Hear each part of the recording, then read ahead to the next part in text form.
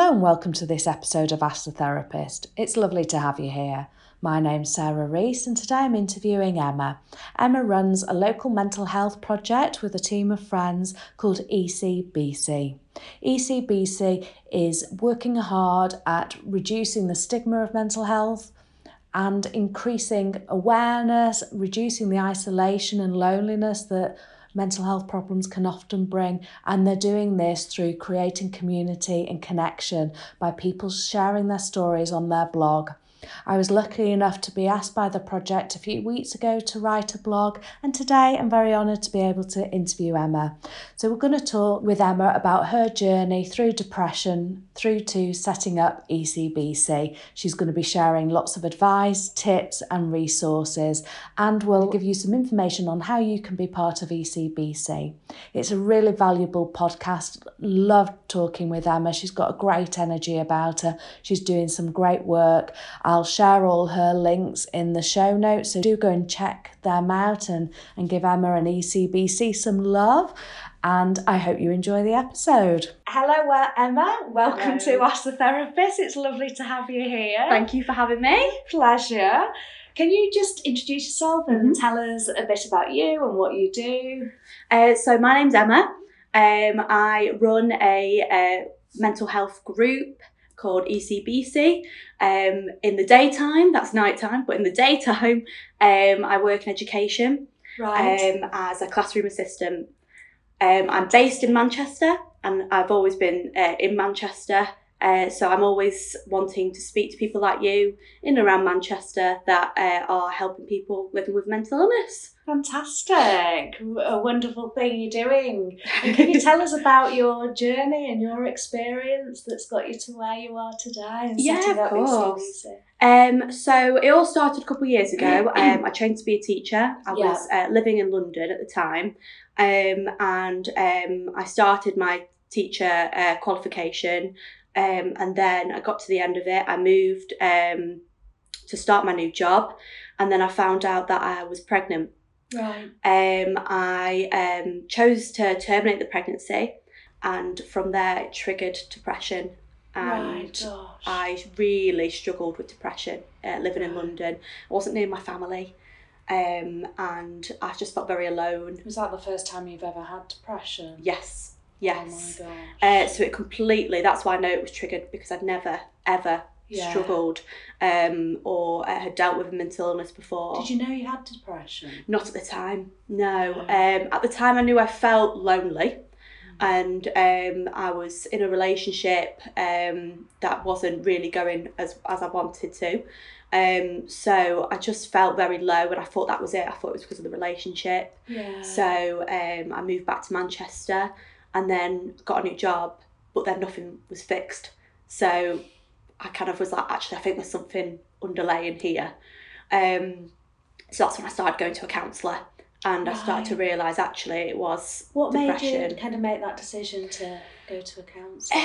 I think mainly it was speaking to my mum. She said to me, I think something's not right here.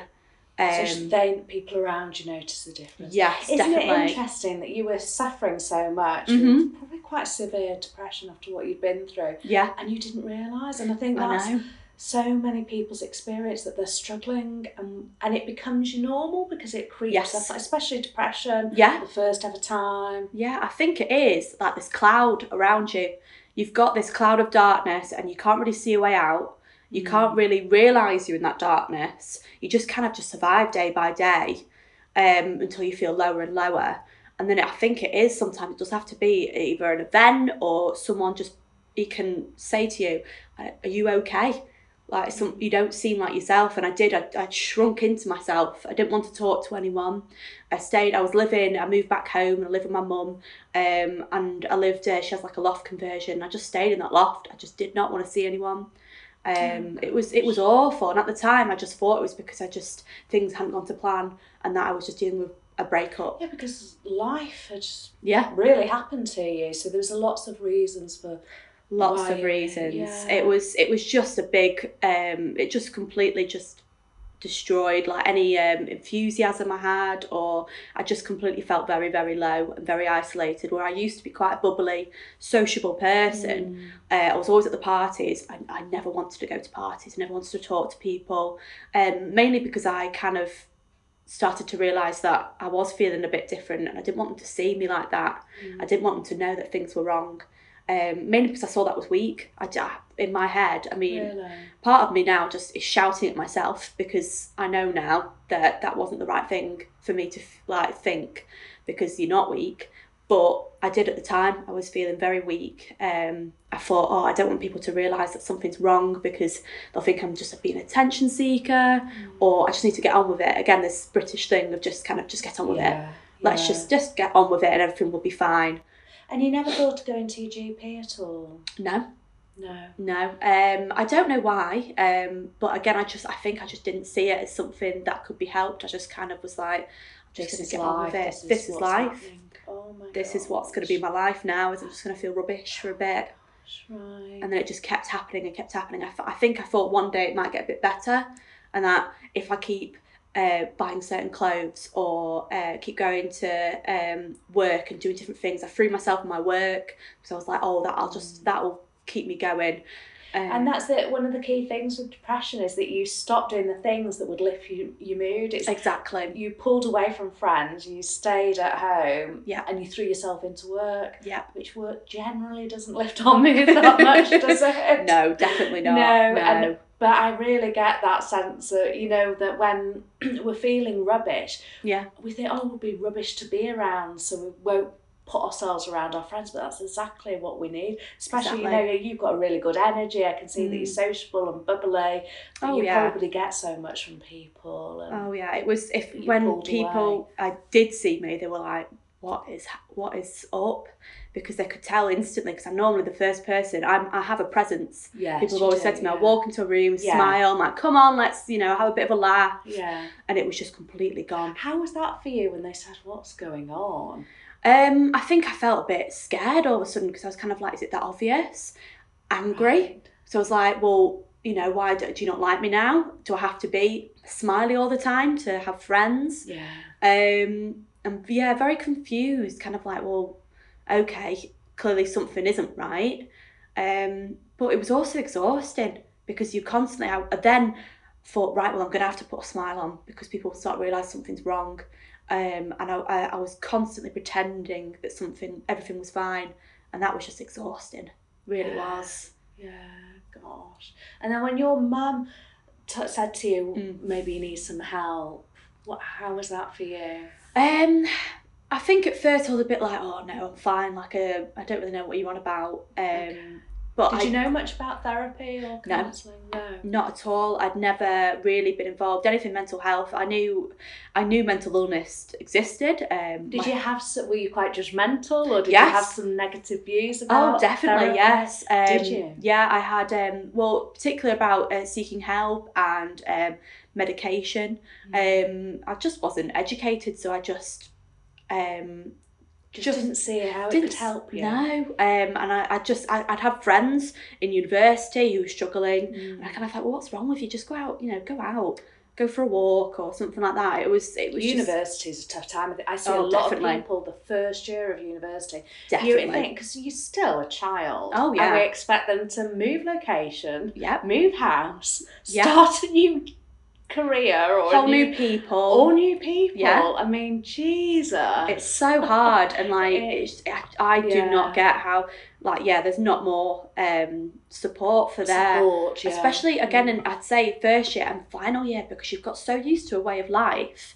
Now you've got to pack up your stuff. You've got to go back home. A lot of people go back home to live with their parents again, so they can find a job. You're back living with your parents, sharing your space. That's probably the other time. So the most common times when I see people is the first year, and then they've left university. They feel like everybody else has got a job, and I haven't. Exactly. It's so hard to get a job. Oh, yes. And it is. It's so, you just feel absolutely rubbish. And that was, I think I'd managed to avoid that, because I then went to do my 4th year trained to be a teacher, and I knew what I wanted to do. So I managed to avoid that. I think that's why I didn't have that slump. Yeah. But a lot of my friends did. Yeah, so you'd had it kind of happening around you, but it's Yes. the first time happening for you. Definitely. What made you make that call to a counsellor? I think I thought I owed it to myself. I had a lot of self-hatred going on inside myself. Did you? Yeah, very much so. I remember my first session, my counsellor asked me how did I feel, and I said useless. Oh, because I just felt rubbish and I just felt like completely useless. And she then was like, well, this is it. It's definitely self-hatred going on here. You're hitting yourself with invisible sticks. Helpful when you're depressed. Exactly.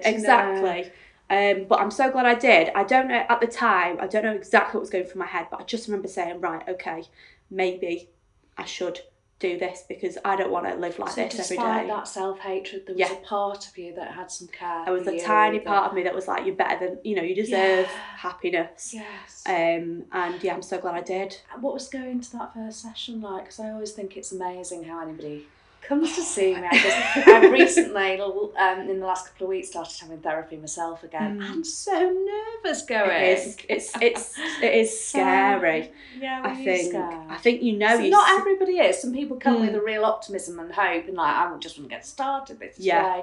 But were you nervous? Yeah, very nervous. I'm very nervous because I think you're in a room. And you're going to be talking about your thoughts, you're going to be talking about the dark stuff. Yeah. And I just felt, I was like, this is going to be hard to address these problems. And again, I think a lot of people living with mental illness, they don't quite want to address it. And I think that's what I didn't want to. I was like, well, you're in pain anyway. Yeah, exactly. And I think it's then getting that pain and looking at it. Exactly. Yeah. You are. It's like staring at a mirror. Yes, amount of times that I would cover my mirrors in my house because I didn't want to see myself, because I knew that if I did, it was that way of just kind of going into yourself. And I thought, this is going to be hard because I'm going to have to start talking about the things I want to talk about. How did you feel about your therapist when you first walked in? Did you connect with her quite Very much so. She was very nice. How did you find her? It was online. I Googled saying like local therapist near me. And I found her, and she very much reminded me of my mum, and I think that helped. Because she would just sit and listen. And did you get that sense from a picture online? Yes, definitely. Yeah, because it can be tricky to. It's a little bit like online dating, I guess. You don't know what you're going to get, do you? It is hard. And we know that for good therapy outcomes, that connection with your therapist is the biggest predictor. So if you don't click with your therapist, the first couple of sessions, then you need to shift. So it's lovely. It sounds like you walked in straight away. Must have made it so much easier. Yeah, and I think what helped with her as well is that she was very honest about her life. And how she'd come to be a counsellor, and what she said she had anxiety. She saw a counsellor herself, and it kind of was like, okay, it's not this perfect person in front of me.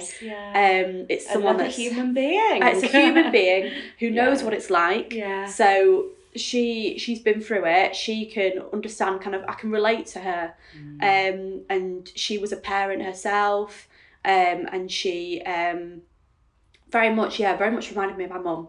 And it was just kind of that comfort of just kind of, I can sit in here. It's a bit of a safe place. Definitely. At first I saw it as a bit of a like, oh no, I'm going to have to go here and talk about things. But I was able to go there and talk about things and just get things off my chest. And it was a really nice, safe place for me. And how did you feel after sessions? Was it, because you kind of said before that you were looking at the dark stuff, which some of us avoid, so did it make you feel worse? Because I guess that would be a fear for some people, that I'm going to talk about all the really tough stuff. How am I going to feel afterwards? I think at first I felt better after the sessions, but I would still get that little bit of anxiety going to the next session. At first I started seeing on a weekly basis. And so I was a little bit like, I felt good afterwards, but then they come the next week, I'm like, oh gosh, I'm going to have to address this again. But then eventually I started just always feeling very positive about it. And I think one thing I definitely learned from it was that, because I always just kind of, that was my safe place, but I wasn't doing much in my day-to-day life to help. Right. So she was really good at being like, well, this is what you can do everyday life. Because I'd kind of just keep it in me all week, and then I'd get to and then I'd just blah, blah, blah, blah. It'd all come out, and then I'd save it all for next week. It's an hour week. a week. Yeah, it's a tiny. It's not enough time. So what kind of things does she recommend? Self-care. Right. Definitely. A journal, things to get those negative thoughts out, because I think that was my main area, was the self-hatred. So she wanted me to every day to write 3 things I loved about myself. Yeah. And that really helped. Was that hard initially? Yes, definitely. Going from self-hatred to things I like about myself. Oh, it took about 6 months for me to actually write something down. Wow. And right, so you didn't leave the session and then start? No. I love this, I love that. Yes, oh no, everything's fine. Yeah, it was very much, I had counselling with her for 1.5 years, and by the end of it, like, I think it was just such a process of like, right, this is what we're going to do, this is what we want to achieve at the end goal. But yeah, it took about 6 months. It took 6 months for me to tell her about my termination. So it was a long time. Despite that huge connection. You know, one of the other things that we know as therapists is that most of the time people come to therapy and they never say the key thing. Exactly. And you had a good relationship with her, you wanted the help. Mm-hmm. Gosh, what was that like when you told her? That was so brave. It was a lot hard. Of shame around that. Yes, definitely. That's what my self-hatred was from. It was a lot of shame. Yeah. And she definitely helped me kind of see it as, do you know what, it was something that I'd lived through. Yeah. And it wasn't something to be ashamed about. But yeah, it took 6 months, and then when it did, that with shame, when you put a light on shame, it kind of disappears. Did you feel that when you started to talk about it? Definitely. I think it's like addressing the elephant in the room, as they say. And for me, it had always been there, because my family knew, but no one else knew. I didn't tell my best friends. I didn't tell anyone else. It was mainly just my mum and my dad that knew. Were they supportive? Very supportive. Right. I'm very lucky to have my family. They've always been supportive. They always encourage me to this day to talk about my feelings. So it was just you beating yourself up? Yes, very much. There was no one there. There was no one else telling me that wasn't good enough. It was me telling myself that wasn't good enough. And what helped with my counsellor is that she also struggled with that. She had a lot of self-hatred growing up as well. So we were able to relate and just kind of talk about the days where, you are still going to be, it's not going to go away. But you then have a stronger inner voice to say, come on, let's push those feelings aside. This is what you're good at. Okay, maybe you've done this wrong, or you're having a bad day, but you can get through it. Yeah. So she definitely helped me kind of build that voice up a bit stronger than the negative voice. Wow, that's amazing. Do you know what type of therapy she was doing? No, as far as I'm aware, it was just counselling. She told so kind me. of person-centred counselling. Very person-centred. Very reflective and kind of holding a mirror up to you, so you hear your thoughts reflected. Very much so. Yeah, it wasn't a CBT, but as far as I'm aware, it was mainly that self. Yeah, and that was right for your experience. What's your inner voice like now? A lot more positive. It still can have those negative days. Yeah. Are you aware of it though? Definitely. Yeah. I think that's what helps is that I can hear it and I address it now. So you've got awareness of mind. Yes. I think we're all can be quite critical, and however much work we do on ourselves, and I've really done some work on myself, and then I hear myself being critical of myself, but I hear it and I catch it, and you can gently move it then, can't you? So you've built up a kind of, what we'd say in compassion focused therapy is like a compassionate self, that another narrative that's supporting, and how we coach ourselves, because we're with ourselves all the time, aren't we? Yeah, of course, yeah. So how we talk to ourselves and care and coach ourselves is hugely important. And did you have medication at all? I did not until I went to the counselling. Did she recommend that? I think she did say, she said, go to your GP, because I told her I hadn't been to my GP at all. And she said it's probably be one of the steps to go to my GP, because then I can address it, how I'm feeling. And yes, I went on antidepressants, and I wrote a blog a couple of months ago about antidepressants, because they are seen, as I believed at the time, they are seen as a kind of a weak way out, I think, to some people. But as I see it, if you would accept medication if you'd broken your leg. Yes, for any other illness. Exactly. And I do think there's a holistic approach needs to be taken, but sometimes we need medication, don't we? Not everybody, it's not right for everybody. Exactly. I do think there's other ways, but I think, it plays an important role.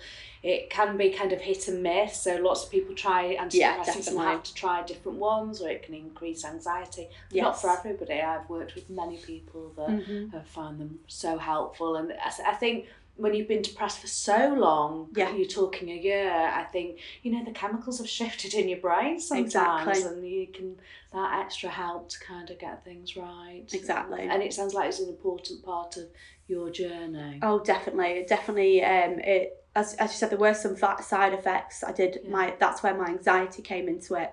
So I was no longer feeling low, but I was quite cautious, a lot more cautious, and did start developing social anxiety. Right. I mean, I had it partly before, but I think it was more kind of the focus then became on anxiety, which is why I kept seeing my counsellor, and we worked on that as well, which really helped. But I definitely think the side effect was that, it was anxiety, which is why it's not always right for everyone. Yeah. But I was able to acknowledge that was happening. Yes, yeah. But was your GP good? Yes, thankfully, yes. It was hard at first to go in because I just felt, oh gosh, this is going to be a bit of a struggle. I mean, the first time I went, I did see a very helpful doctor. The second time I went to go see if I could be put up a dosage because of the anxiety side effects. And I unfortunately did have a doctor who was asking me first if I had a boyfriend, if I went out enough times, just kind of things that I was like, this is not what it's about. If I'm not upset because I'm single. I'm upset because I've got depression. So unfortunately that was a little bit of a negative experience. But it didn't put me off going back to the doctor, thankfully. I just think it depends on the doctor very much. There's some really positive doctors that will help you. Yes. Make sure you've been recommended for therapy. But I suppose in every area it's a mixed bag, isn't it? So if you have a bad experience, although it's tough to get there in the first place, and then if you have a bad experience, it can put you off. Really tough. But there are really supportive GPs out there, aren't they? Definitely. Going back. Can you sum up what was most helpful for you? That might be tricky. Thinking about it, definitely the day-to-day self-therapy I could do. I think. I mean, I'm a huge advocate for journaling, and I've just done a little post about therapy journaling. Yes, I saw it. Yes, definitely. Because I just think that hour a week, you're getting all that information. Yeah. And it's at the moment, I'm like a volcano. When I go to see my therapist, I'm talk non-stop. I have a sore throat. I think her ears are bleeding. But so I'm doing a therapy journal at the moment, and it just feels like a way of kind of having a little bit of support in between sessions, that you always have your journal there. What did you think of journaling? At first I did struggle writing everything down and sitting there and dedicating that time to myself. So it was kind of giving yourself that kind of self-care was tough. Yes. So the very act of journaling is part of doing something different, isn't it? Investing time in you. Exactly. And I think I did find it hard again because it was, I don't know, I just think I just struggled again addressing it. I think in my day-to-day life, I like to kind of block it out. Avoid it. Yeah. And if I was going to sit down and dedicate my time to it, just me. So I think when I was in the office with the counsellor, it was a lot easier to then kind of invest because there's someone there to talk to. Yes. But when it was just me, it was a bit harder because it was kind of a bit of more of a push to do it. And that's an interesting block, isn't it? That there's going to be avoidance to caring for yourself, but if you're going to do something different, it's going to be harder. Exactly. So you push through that and spend that time. Yes, but I definitely feel from the counselling it was so helpful to just think of different ideas. She also recommended a few books to read, and also there's a company called the Blurt Foundation. Oh, yes, I absolutely love them. Yeah. And just reading their books. Jane Hardy wrote a book about self-care, and I just sat down and read that, and I was like, oh my gosh, like this is what I need to do. Yeah. So do you think had your self-care not been that great before? No, not really. I think one thing Jane Hardy talks about in her book is that she didn't used to brush her teeth, and then she now she had to go to the dentist because her teeth would rot. Oh, and that's one thing I struggle with as well. Even day to day is just basic self-care. And I think that comes with depression as well. Like you don't feel like you want to shower. You don't want to look after yourself because you don't think like yourself. Exactly. Why would you? So that was the one thing I really struggled with. So just going back to that basic self-care, eating breakfast. I never used to eat breakfast. I still now struggle a little bit. But that was another thing. It took a year for me to address the fact that I wasn't eating properly. And because I didn't think, I didn't value myself highly enough to that I need to fuel myself. It's really pulling it back to basics. Exactly. Sometimes when we're ill, we kind of want the big fix or some magic wand, and actually doing small basics, day-to-day things. Just those little things really helped. I started waking up, I started going for walks, I started going running, and just things like that. The simple thing of just going for a jog just really helped. So counselling was just a window through to that. It was allowing me to see, okay, these are the small things I can do in my life. It's not going to be a big thing, but the small things, and eventually it will start to pay off. Yeah. And it did. Fantastic. And it's that sticking with it, isn't it? Exactly. And it is, I think it's allowing yourself to have blips as well, because there was sometimes, especially during winter, like this winter, I haven't been running that much. And sometimes I do see myself skipping breakfast, but I acknowledge it. Yeah, and I think it's just kind of going, right, okay, I haven't done this. Maybe I should do this weekend to help. And it's just having that self-awareness. Yeah, fantastic. And then ECBC, tell us how that started. Oh, well, so I was midway through my counselling, so it had been about 6 months.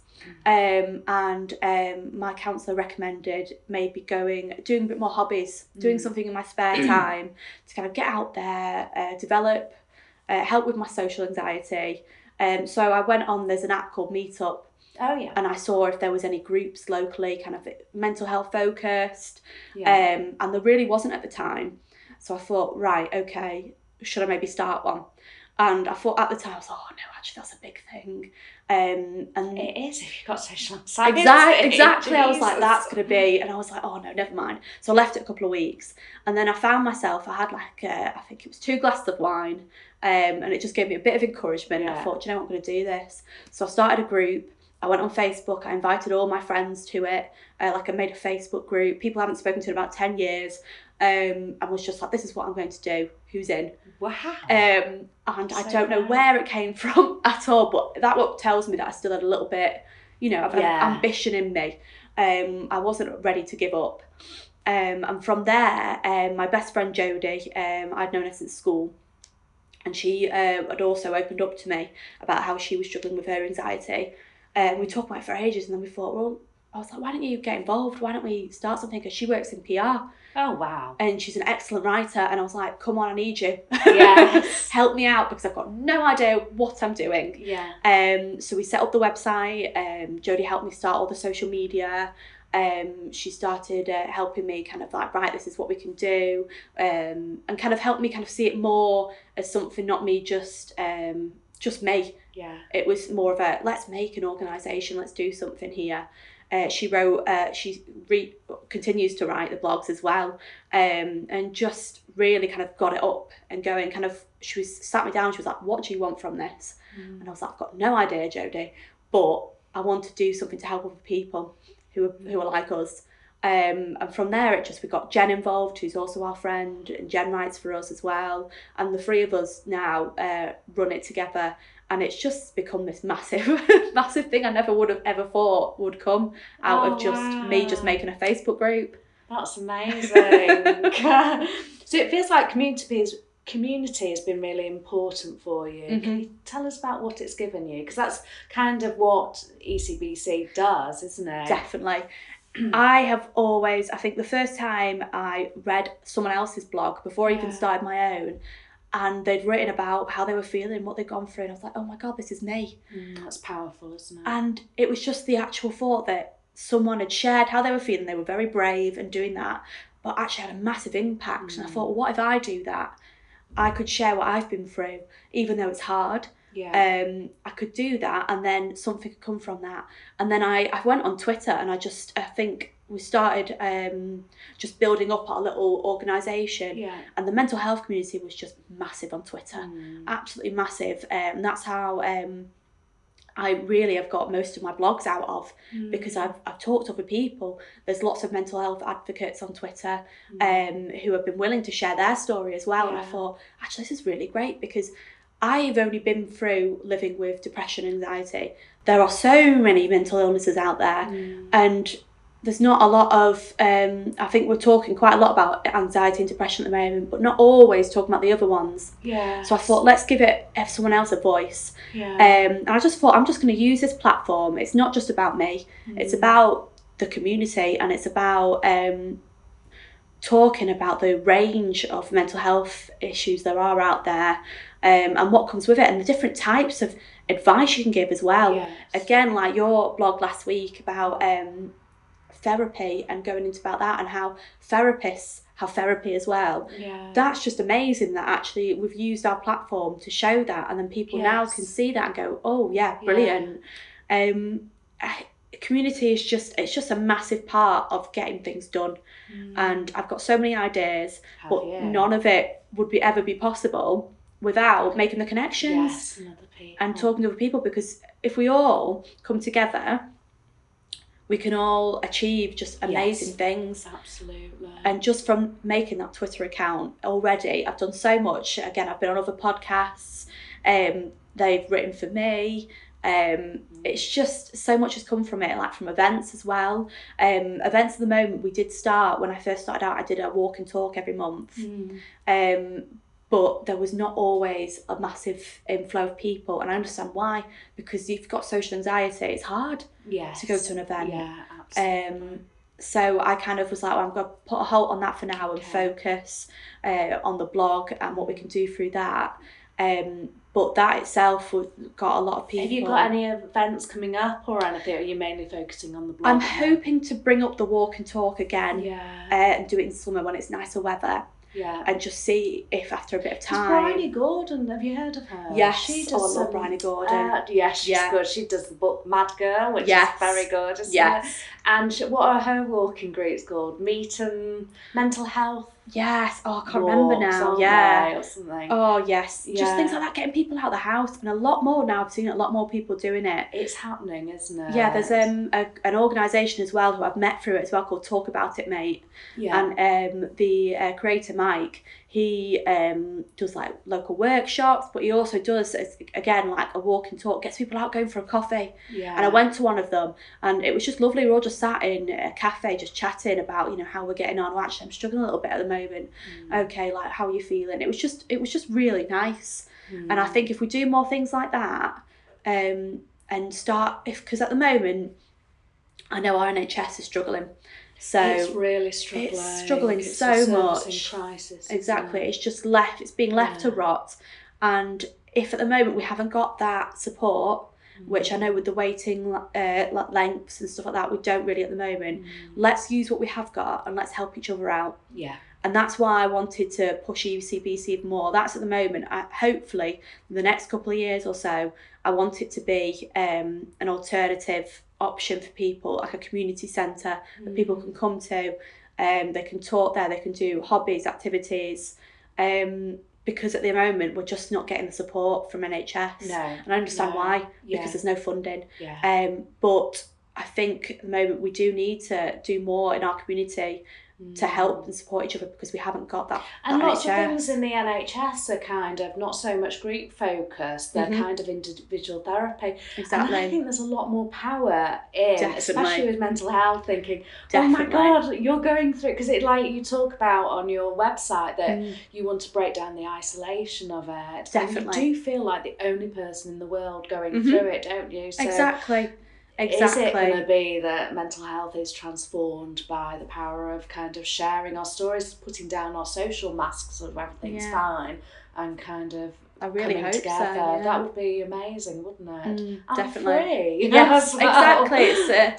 It's a way of just promoting that, you know what, it's okay. Just you don't have to always organise counselling, or you don't have to go to therapy. It could just be just sat in a cafe chatting to some one person saying, actually, I'm not feeling good right now. Yeah. It's something simple as that. So it sounds like you're quite open to people writing blogs if there's somebody listening that has a story. And I've written a couple of blogs about kind of my journey and my experiences and stuff. It's so scary to do. Oh, definitely, and it feels like you're putting it out to a brick wall, and who's going to read it, or you imagine that people are going to be critical and stuff. But it's probably the one thing that I've done that I've had loads of positive feedback for. Yes, definitely. The more vulnerable we are and we share our story, we really, really connect up with people, and it's really, you won't always know that you've helped people, but I can assure you absolutely will by sharing stories. So it's getting that first message. I think I shared a blog about a year and a half ago, and I was quite honest about feeling suicidal. Even after having counselling and stuff like that. It was a bit of it. I think it was a year after I'd had my termination. I felt just very low. And just afterwards, just the messages that came in from people you just wouldn't expect, just saying thank you for sharing this. You know, I have read it. And at first I was like, oh no, I don't want people to think. What was it like putting that out? Terrifying. Absolutely terrifying. What were you scared of? Just people, again, saying that I was doing it for attention.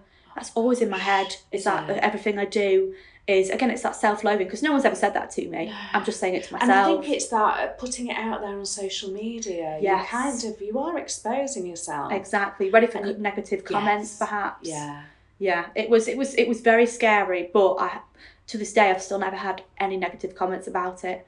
And it was hard to write, it was hard to put out there, but the comments I had from people being like, oh my God, I've been through this too, or I had this, and I've struggled with this. Thank you very much for sharing that. Recently, I did just did an Instagram post about how I was feeling low over Christmas, and the amount of messages I got from that saying, actually, I'm feeling really low as well, like around this time of year. It's just, for me, so far, it's been worth it. It's been worth putting out there how I'm feeling, because I've only got positive feedback back from people saying thank you for helping me.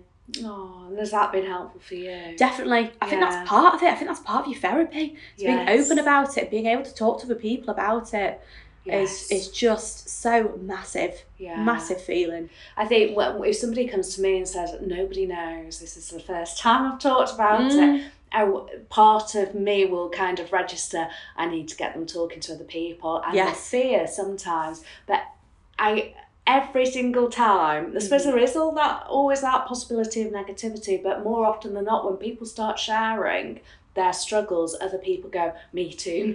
Well, it's not my me too. You know, I've been through that as well, and people can't believe it. So there's something about keeping it locked down and secret that almost powers mental health problems, doesn't it? Exactly, it's the shame. It's the shame that's causing all the suicides. It's not the actual mental illness, it's the shame that comes with it. It's horrible. Yeah. Gosh. What kept you safe when you were really feeling at your lowest? I think suicidal? What kept me was just my family. I think I was on a very, very low day, and I went out to Oldley Edge. And I was very tempted to throw myself off it, and I didn't, because I got a text from my boyfriend, and I looked at it and I was just like, I want to ask for help for him. And it was very hard to admit that, and at first I never told anyone about that. I said I had a panic attack, and I drove myself to A&E afterwards and was like, I think I'm going to take my own life, I need help. And they were amazing. They were really amazing. They helped me out. But I didn't tell anyone for about 3 months that actually it wasn't a panic attack, it was something worse. And that's what I wrote up in that blog post that got so much about it, because again, especially I hadn't even told my family. My mum read it and she was like, why didn't you tell me? And I was like, because I didn't really want to. In my head, again, I saw it as shame. I was shamed that I'd got that low. But yeah, it's very hard for a lot of people, because I think they do see it. They see it's that they're weak if something's not right, and they're ashamed. What would you say to that? That they're not weak, and I'd hope to think that one day they're not ashamed of how they feel, and that they're human. Yes, and it's really, really tough, isn't it? Life is really, really tough. Oh yeah, it's so common. And I think that moment passed, didn't it? Definitely. States and really tough emotional states are not fixed states. No. Can move them forward, and connection is a huge part of recovery. Yeah, of course. I truly believe that, and obviously you really do as well. That just tell somebody if you feel that low. Yes. Get it off your chest. Absolutely. So if there was anything you could do differently, if you could go back in time and speak to that version of you that was kind of really low, what would you say to her? What, I'd say that she needs to start loving herself a bit more. Yeah. And I know that's easier said than done. Yeah. Which is probably, I would say, back to myself. But yes, I think I need to be kinder to myself. I'd say, no one's saying these awful things but you. Yeah. You're saying it to yourself. And I bet you wouldn't have said it to anybody else. Exactly, which was a key part of my counselling, is that my counsellor would say, would you say any of that to your friends? Yeah. I'd say no, definitely not. And especially not at their lowest point. Exactly. So if we just treat ourselves like we would the basic respect that we would give anybody else, that's going to be good for your well-being, isn't it? Definitely, yeah. And if somebody was considering therapy, what would you advise them? Because, people listening to your journey and your story and how helpful therapy's been for you, if they were starting to consider it now and thinking maybe. I would say definitely consider it. I know it's hard. I know that first step is the biggest step. Yeah. Is contacting that counsellor, making an appointment. But the actual long-term support is just amazing. Yeah. I would also tell them that counselling's not going to be a quick fix, but it will help, and it's your first step to helping yourself and showing that you love yourself, because if you're seeking help, then that's a way to come back from how you're feeling. Yeah. And you may feel very low, but you will get there. Yeah. Fantastic. And it sounds like you read quite a few books and stuff, and if there's something people could go out and look at, obviously go to your ECBC. Yeah. What does it stand for, by the way? I think at first I was going to do a book club. So it was going to be Emma Collicott's book club. Oh, right. Because that's what in my head I was like, oh, that's a kind of a nice thing to do community way. Yeah. And then kind of focus on mental health book clubs. Oh, good. And the books out there. And then it just developed more and more. Yeah. And so I've just kind of just stuck with the name. Sounds good. But yeah, that's a lot of people just say, like, and a lot of people ask me, and I'm like, I'm not really sure, really. At the moment, it doesn't really stand for anything. It's just there. Fantastic. So that people can come to your website. Yes. And are there any other kind of resources or books that you would recommend? Definitely the Blur Foundation website, for sure. There's also Jane Hardy's, she's got 3 books now that I would definitely recommend reading. Okay, all about self-care. Actually. Oh, they're amazing. Right, okay. They're amazing. One's a journal, a self-care journal. Lovely. Another one's all about self-care. And I think this one is all about kind of coming back from a kind of a dark place. Yeah. I would say as well, joining Twitter. I know that's it can sometimes be hard, social media, but there are lots of mental health advocates on Twitter that share day-to-day their struggles, and people comment on it and they help each other out, and it's just such a lovely community. What I like about it is that there's a lovely mix of professionals and people with lived experience. Exactly. I can contact just so many professionals from all over the world and ask little questions, like clinical questions or stuff, and it's just brilliant. And that's how I met you, obviously, and Dan Udale. We'll just shout out to his podcast, which is called Know Yourself as well, because that's kind of how we got, one of the ways we got to know each other. Well, that's the thing about community as well, isn't it? It's just making those connections. Yeah. And the first time I properly spoke about what I'd been through was on Dan's podcast. Wow. Because I hadn't really properly spoken. I've written about it, but I'd never really out loud spoken about it properly. Yeah. So it's a massive thing, and like definitely, give it a listen. Yeah, I'll share that podcast and the episode you did with Dan. And the last question that I always ask everybody is, if you could kind of go back to your 15-year-old self, what would you say to her? Well, I was probably doing my GCSEs, so I was probably a little bit stressed. Yeah.